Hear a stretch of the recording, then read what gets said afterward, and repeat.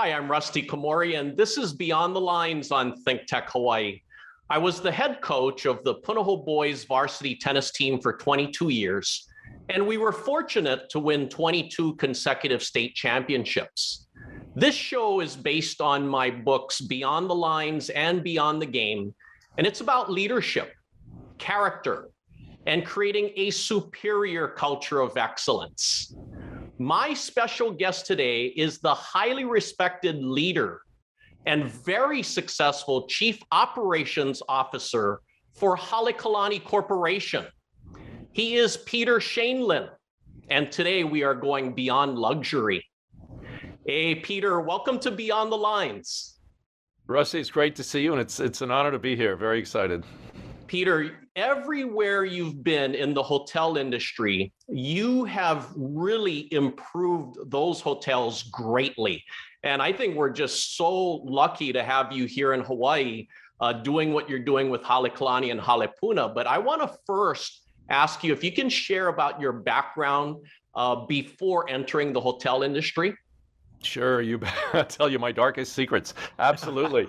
Yeah, I was born in December, so I was one of those kids who went to college at 17 and was thrown right into Manhattan in the late 1970s. And it was another era and another environment entirely than today. I actually came out of an arts background with my family. And my dad was a music composer, a film composer, and everybody played an instrument, and we liked creative things. And I had to make a living, and he said, you got to pay half your rent and tuition. And so I went to bartending school, and then it wasn't a week program with videos. It really, really serious stuff with veteran retired guys from the Art Deco era, the 40s and 50s in Manhattan, and it was quite a serious deal. So it gave me a sense of what you referred to so aptly in one of your books, which is this culture of excellence. I certainly wasn't living in one, but I stepped into one, and it was really tough. Man, I want to have you make us some drinks so that I can partake with you there, Peter. I'll take you up on that. Happy to do so. Now, Peter, how did you get started and interested in the hotel industry? It was really through food and beverage because I was a young guy, I was bartending, and then I guess I seemed to be somewhat conscientious. Somebody spotted me with something, so I became an assistant night manager at a small place, and then I was working during college, and then eventually a consultant who was at one of the hotels I was working at a restaurant in said to me, you should really work in hotels because they have better insurance program than independent restaurants.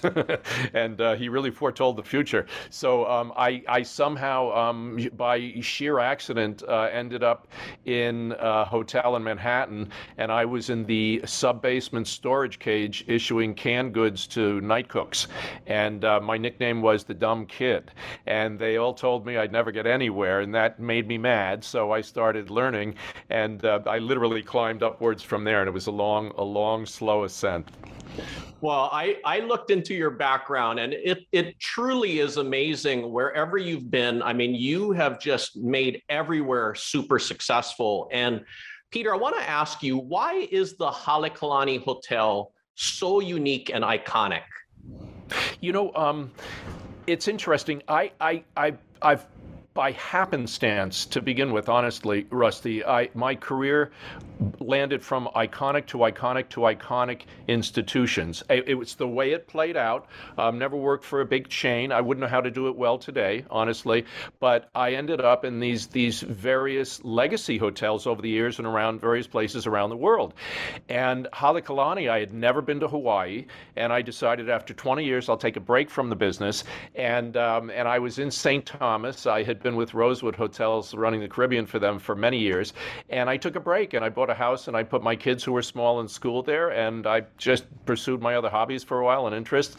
And then I got a call, and I was so curious because I always heard about Halekulani, but I'd never seen this icon of icons. So I figured, well, I'll take a look. I don't think I'm going to move, but I'll go out and look at it.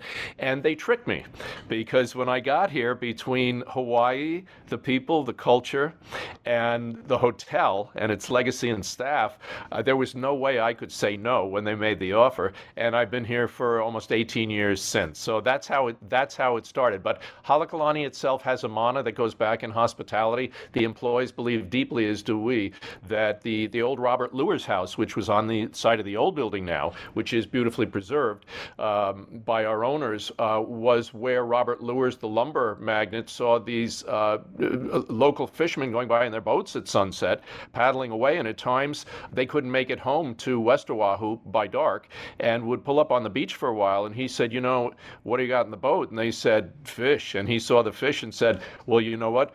I'll have my staff cook it, and you can join me at my table here for dinner, and I'll put you up for the night.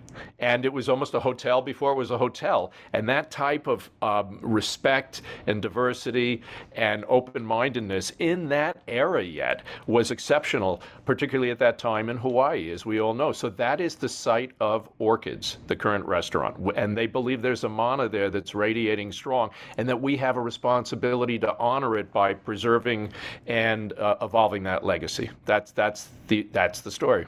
Well, Orchids restaurant, I absolutely love it, as well as Le Maire. I think Le Maire is like the greatest restaurant in Hawaii. Now, why do you think Le Maire and Orchids are just so popular? Well, they were great well before I ever arrived, and I've found that in iconic institutions, the mission of the leader is based on one thing to understand quite clearly.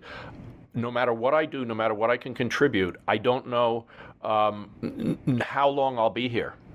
But I do know one thing, is Orchids and Le Maire will be here longer than me. And so my responsibility is to steward them, not to manage them. And that staff are smart people. They'll let it resonate and sing for themselves. So you empower these people and guide them and let them know what the vision is, the end game, as you say. And they really, really do it. But I think the setting is gorgeous. But I think at the end of the day, it partly is the legacy I described a moment ago with the Lewis legacy. But more so, it's about the staff. And what we do with training them is say, it's not about what, it's about why. And it's easy to tell someone, teach them how to open a bottle of wine, but why is it important to do it well and be discreet and respectful of the people at the table? Why did those people come to dinner tonight? And that's a discussion that we have with them where there's no fixed answer or end. And at the end of a night, we sit down together and say, what happened tonight? Who ate what? Who was happy? Who wasn't? And then we continually second guess ourselves in that culture of excellence. So I give it to the staff. They love the place and they treat it as their own. I completely agree with you, Peter. And how has the luxury hotel industry changed over the past decade?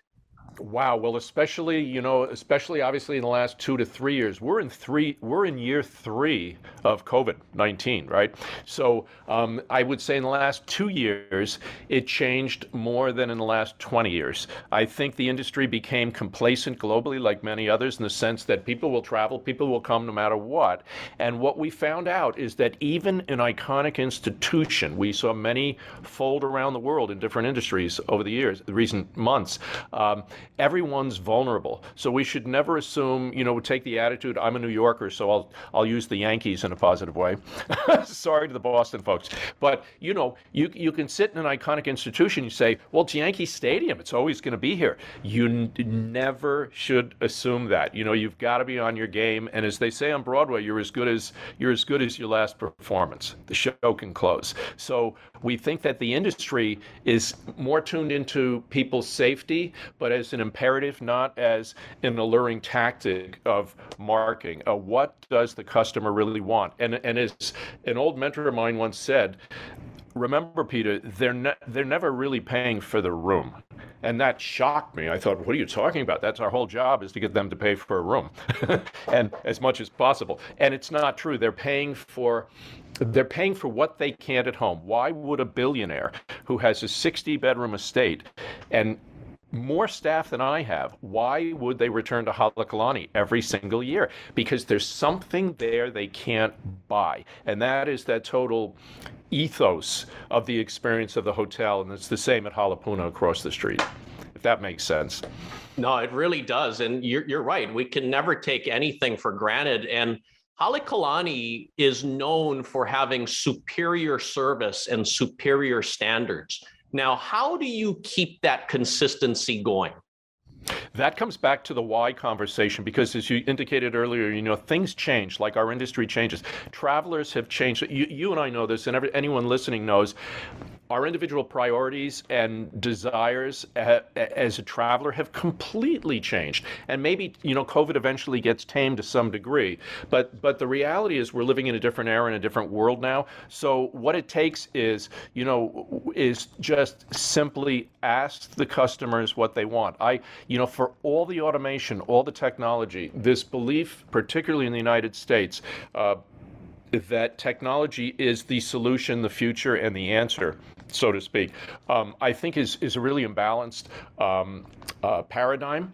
And we're in the business of serving human beings. So if technology can be harnessed to further enhance that experience, then that's great. But we've always said, at the end of the day at Halekulani, we're not about high tech, we're about high touch, and we never really want to lose that. Well, Halekulani, I mean, the location and the views are absolutely spectacular. And how do you enhance the experience of your guests? Like you said earlier, I mean, some of them are billionaires, and they're not just coming there for the room, but how do you enhance their experience? So we used to think, not just myself or us, but the entire industry until recent years, that it was all about the hotel. They're coming to Hotel X, and they must want what's in the hotel. So let's get them in the restaurants, the bars, the entertainment, the library, the lobby, the spa, the room, and there's your cycle, the retail. And what we've realized is hotels have changed in that it's smarter to take an approach that you're going to get that business from them if they're there because they trust you, so they'll try your other amenities. You'll be okay. But the reality is in Waikiki, I've got 500 other restaurants right outside the door. People want to use a hotel room as a home base now to explore the area because with more culture-based tourism, they can't get that just staying in one single building. And so instead of recognizing that and trying to cope with it, we've decided to embrace it. So many of the experiences, like our arts and culture programs, involve, for example, if you show your Halekulani or Halapuna Key, you have complimentary admission to the Honolulu Museum of Art, to the Hawaii Symphony Orchestra, to the Hawaii Opera Theater, to the Hawaii International Film Festival, the Lillistrand House, and other partners all over the island, and you can go out and become enriched. And I think that's our goal, is that when somebody goes back, they're recharged so they can cope in this crazy world we're in today, and they're enriched. So the way that they think about their life and what they can do for others is really important.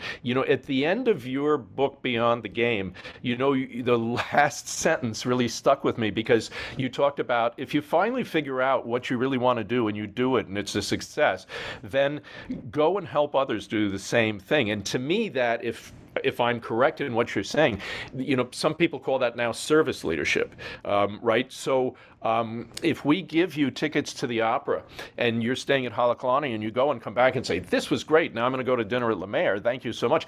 We're happy about that you experienced it. But if your kid, who's 6 years old, says, when's the next opera, sitting at that table, that's our victory. That's when we know that we inspired someone as early as possible with the humanities, with the arts, with culture, in a way that when they become a world leader somewhere someday, whatever their role may be, that they offer more value to give back to society. So it's much more than a hotel. It's a point of hopefully inspiration, and that people can take that out into the individual lives that they live.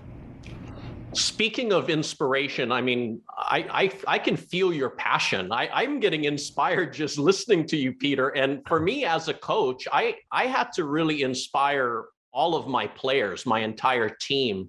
What do you do to inspire your employees? Well, the very first thing is I think there has to be constant communication. Now, we have almost 1,000 people, and it would be a fantasy to think that I could ever see and talk to each one of them, as if at all, as much as I ever wanted to. Sometimes the best conversations with the employees are not during the workday in the hotels where I'll run into them or come to see someone, or in the corporate office. It's in the town, it's at the market, it's at the farmer's market on Saturday, it's at the supermarket, it's at Costco, whatever the case may be. And we see each other, and there's this equal playing ground, so to speak, of conversation and communication. And so we need to be talking to them and also giving them forum to really listen. Do we do it perfectly? No, we always have to do it better than we're doing it today. But I think that's really, really key. And then when you have that audience and they have your audience, then there can be an exchange of ideas. The first thing is to see if there's something they know more than me. If I'm in Lemaire, they know everything going on in Lemaire. What do I know? Yeah, I'm a food and beverage guy, so on and so forth. But I don't know what happened last night in Lemaire. They were on stage. So the best thing I can do is say, what's going on? How's it going? And it's unbelievable what you find out. And what I'm trying to overcome is that I always, wherever I am, is to try and get my managers never filter to me, because I want to hear the bad news first. Tell me anything you really want me to know, as long as you tell me respectfully. Because managers, when they manage up, have a tendency to tell the boss everywhere what they want you to know. And I want to know what I don't know. So with that open mind, I think you stay young and you can continue. The institution avoids getting stagnant. Well, I like hearing your insights there, Peter. And you and I, we've been on teams before, whether it be in sports or business, and we know what the leader does that was good or not so good. What do you feel are some of the key things that the greatest leaders do? It's funny because you in your teaching and your speaking, I know you talk. This is interesting to me in particular. You talk about character, but that's really I got to stop right there. I got to start there and stop there for a minute, because this is really, really huge. So not just for a person's character, but if you talk about Halekulani or Halapuna, hotels are like people. They have certain characters. Now, some people are dynamic. Other people may be great people, but maybe they need a personality pill. So for example, I remember watching a tennis championship years ago, and whoever the big number one was at the time won the tournament. I think it was U.S. Open years ago. And I thought, my friend said, how come you're not clapping harder? He was amazing. And I said, because I can't get excited about him. He seems he's not very interesting to me, even when he's interviewed. And I thought, he is a wonderful technical player. But who is it that evolves the sport? If I'm correct, it's the guys. Sometimes the guys, we don't like their behavior. We don't have to name names, right? But over the years, it's those fireballs. I remember seeing Jimmy Connors once in New York, and I went back and I worked twice as hard the next day, because every single time this guy hit the ball, it was like the last swing he was ever going to take. You could hear it in his voice, right? So I think character is really, really huge, and I think that speaks to this integrity issue where today it's funny, business people, they take classes or they read books, and what they're looking for is technique. They're trying to figure out, I want some more tools from my toolbox to make me a better leader. And I actually think that that's second base. And first base has to be, we have to look at ourselves in the mirror and say, and forget about the workplace, but when we're home in the morning at night, is look and say, who am I? If I had to, what's that expression? If you had to write your obituary today, the truth, what would you say? It's scary. And so I think the thing, I start by doing that, and I have an old teacher who said to me, you will never be able to look at yourself in the face with a straight face in a mirror for 1 minute. And you know what, at this age, I still can't do it. You start to look away because you see the parts you don't like. And so this is this integrity test. And I think that just comes down to the inspiration for your staff has to come from, they can read it like a book. I come from New York, and we all think in New York, it's the fastest place on earth and we're quicker than everybody. And it's just not true. I found that in Hawaii, people will read you in 90 seconds. In New York, after 90 days, you can say, how's the new boss? And they say, it's early. He's only been here 90 days. Not sure yet. That doesn't happen here. So even if they don't agree with you here on a point of operation, of business at all, they still know whether you're being honest with them with what you're saying. And I think that is the first thing. Just be truthful and be yourself, and then people will accept you, and then you can really work with them. But the integrity issue today in business, I think it's overlooked, because everyone's looking for, some quick fix. It's very American, honestly, in a way. I travel all around the world all the time, and this is a very American thing. I love the country, but there's this idea in business that if you get oh, I just found something and it'll fix me, it'll make me a great leader, or I just found a new diet and I'm going to lose 10 pounds. But they don't ask themselves, why do you want to lose 10 pounds? Well, maybe that's a good thing, maybe you're overweight, but if it's because you're vain and it's vanity, you might want to just be nicer to people and so on. So those are just my initial scattered thoughts on that topic. Well, I love hearing your scattered thoughts and how you said about character. And you're right about Jimmy Connors. I like your examples, Peter. And Peter, I feel so honored that you like my books. And what are some things, you mentioned some already, but what are some things that really stood out to you in the books? I'll tell you the biggest one for me, honestly, it just jumped straight out of me. Well, there were two things. This is the heart of it for me, and I kind of would work backwards and frame other things that you talk about in the books.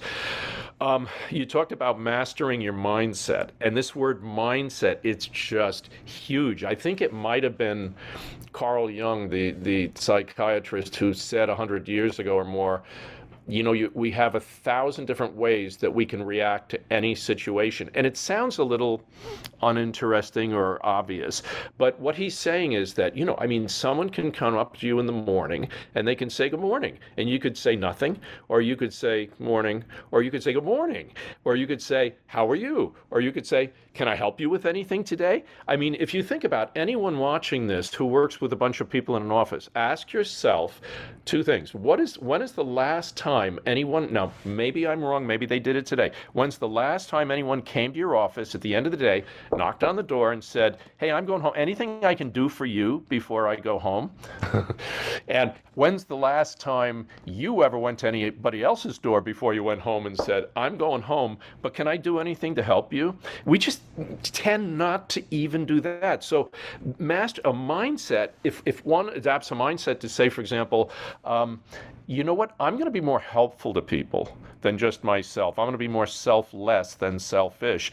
That could change the world, and certainly yourself and your level of happiness. Now, I do not profess to be expert at this at all. I fail all the time. But the mindset issue raises something that I really ask our managers to do. Be introspective. When you're talking to people who you realize the reason you think they're stubborn is because they really don't ask themselves, how am I appearing right now? How do I sound? When some people start to talk to me when there's a crisis, like the pandemic first hits, or there's a tsunami coming or an earthquake, when I have my team in the room, I know what the things they're going to talk about. So I have my 6 operations guys, and they're going to talk to me about the seawall and the furniture and the guests and the staff, and it's all very important. The city, the fire department. But once I know what they're going to be saying, I turn off my ears and I actually just watch them like a silent video, because what I'm looking for is the behavior. I'm looking at the body language. What I'm looking for, one thing, and this came up to me, you hit this in your book straight on. When you said ignore the doubters. This is the biggest advice anybody can get in their life, I think, is that what I'm managing a lot of the time, and what we're managing in business, is we're not managing the business. We think we're in hotels, we're managing hotels. We think we're in finance, so we're managing money. We're actually managing people, and we're managing fear, because we're all scared. It's human nature. Animals are the same. So if you start watching them and see who's scared and why, then you can put the audio back on. And now they're talking about the front of the hotel, and I can jump in. But some guys are scared in emergency. They go through denial. The tsunami's not going to hit us. That means they're scared. Okay, never going to happen. Hasn't happened in 20 years. Wishful thinking. Panic, running out the door. I hired the wrong guy. But ignoring the doubters, if Rusty, if I could just touch that for a second more directly, it was an affirmation to me. When I have a new idea, and I toss it to my team, I put it out there. I want to know what they think. Maybe I'm wrong. Maybe it's not a good idea. But when I have a new idea and they shoot holes through it here and there, I actually, but not that badly, I actually abandon the idea most times. If they really try to kill it, like across the board, oh, boss, this is a really bad idea. Nobody ever did that before, and blah, blah, blah, blah, blah. If they do that, then I go for it. unleashed. The reason is they're scared. And the reason is they're scared is because it must be breaking new ground. And that makes us all nervous and uncomfortable. So that's when I say, do it. Let's do it now. And I tell them, I know behind my back you guys think maybe you like me, but you think I'm crazy. And here's my answer. I am crazy. And that's why I got this job, because the investors know that they cannot let an institution just sit as it was. We're 104 years old now. 104 years old. So 105 years old, just 22. And you cannot rest on your laurels and your reputation. You've got to be relevant to the contemporary traveler in our case. So that's the type of energy and come back to your word mindset. Can we all just get in that mindset that we're far from perfect, that we make mistakes every day, but that we have ideas? And if you're a doubter, maybe the idea scares you because it's new. So let's just dive into the plunge pool, into the ice water together. And otherwise, I never get paid. I never consider myself working because I feel like I'm getting paid to have fun. The day it turns into work, I quit. Oh, Peter, everything you said there makes total sense. I mean, it's so good to hear these things from you. And Peter, your other hotel, Halepuna, I really love the Halepuna as well. What's the biggest thing that you really love about Halepuna? Well, it's funny that the translation is roughly a house of welcoming waters, and it sits above the sacred stream, the Kaweahweah stream that goes also under the Halekulani Spa and out near the pool into the sea. And if you look at an aerial shot, or that area well, if you know the Pop surf break right there, you know that there's this bright green band of water going out into the blue ocean water right there, and that is that fresh water that the Royals enjoyed in their sojourns to Waikiki in the summers, hundreds of years ago.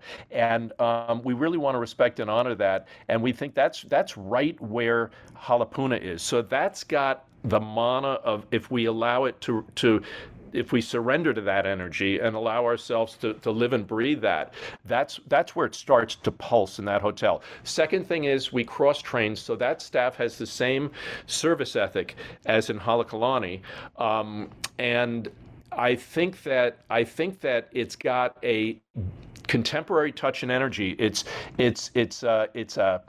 a sister hotel to Halekulani. So we're sort of like a family, and those are our kids, and each one's different and unique. So it's a little bit of apple and orange there. But people who do stay at Halepuna say, I can feel the interrelationship with Halekulani, but it's unique to itself. So that's what it has to offer. And we're really proud that out of the gate, right before COVID, in its first year, it won both the Travel and Leisure and both the Condé Nast Traveler Best Resort in Hawaii commendations, the awards by readers' polls that year. This year was wonderful for 2022. Halekulani has won the Travel and Leisure, for Best Resort in Hawaii. And so now we've got these two kids in our house who rival each other a little bit. But that's a healthy environment, right? It must be like two good players on a team, right? It's exactly like that. And you're so right. I mean, I love both hotels, the Halekulani and Halepuna. And Peter, I could do a 2-hour show with you. I mean, your insights, I can really see why you're successful and you're such a great leader. And I really want to thank you for taking time to be on the show today. Oh, you bet. Listen, it's my pleasure. And I hope if there's just one idea we kicked out together that can change things for somebody and that's helpful to someone out there now or next generation or both, then I'm honored to have been a small part of that. Oh, definitely. Thanks, Peter. Thank you, Rusty. And thank you for watching Beyond the Lines on ThinkTech Hawaii. For more information, please visit rustykomori.com, and my books are available on Amazon and Barnes & Noble. I hope that Peter and I will inspire you to create your own superior culture of excellence and to find your greatness and help others find theirs. Aloha.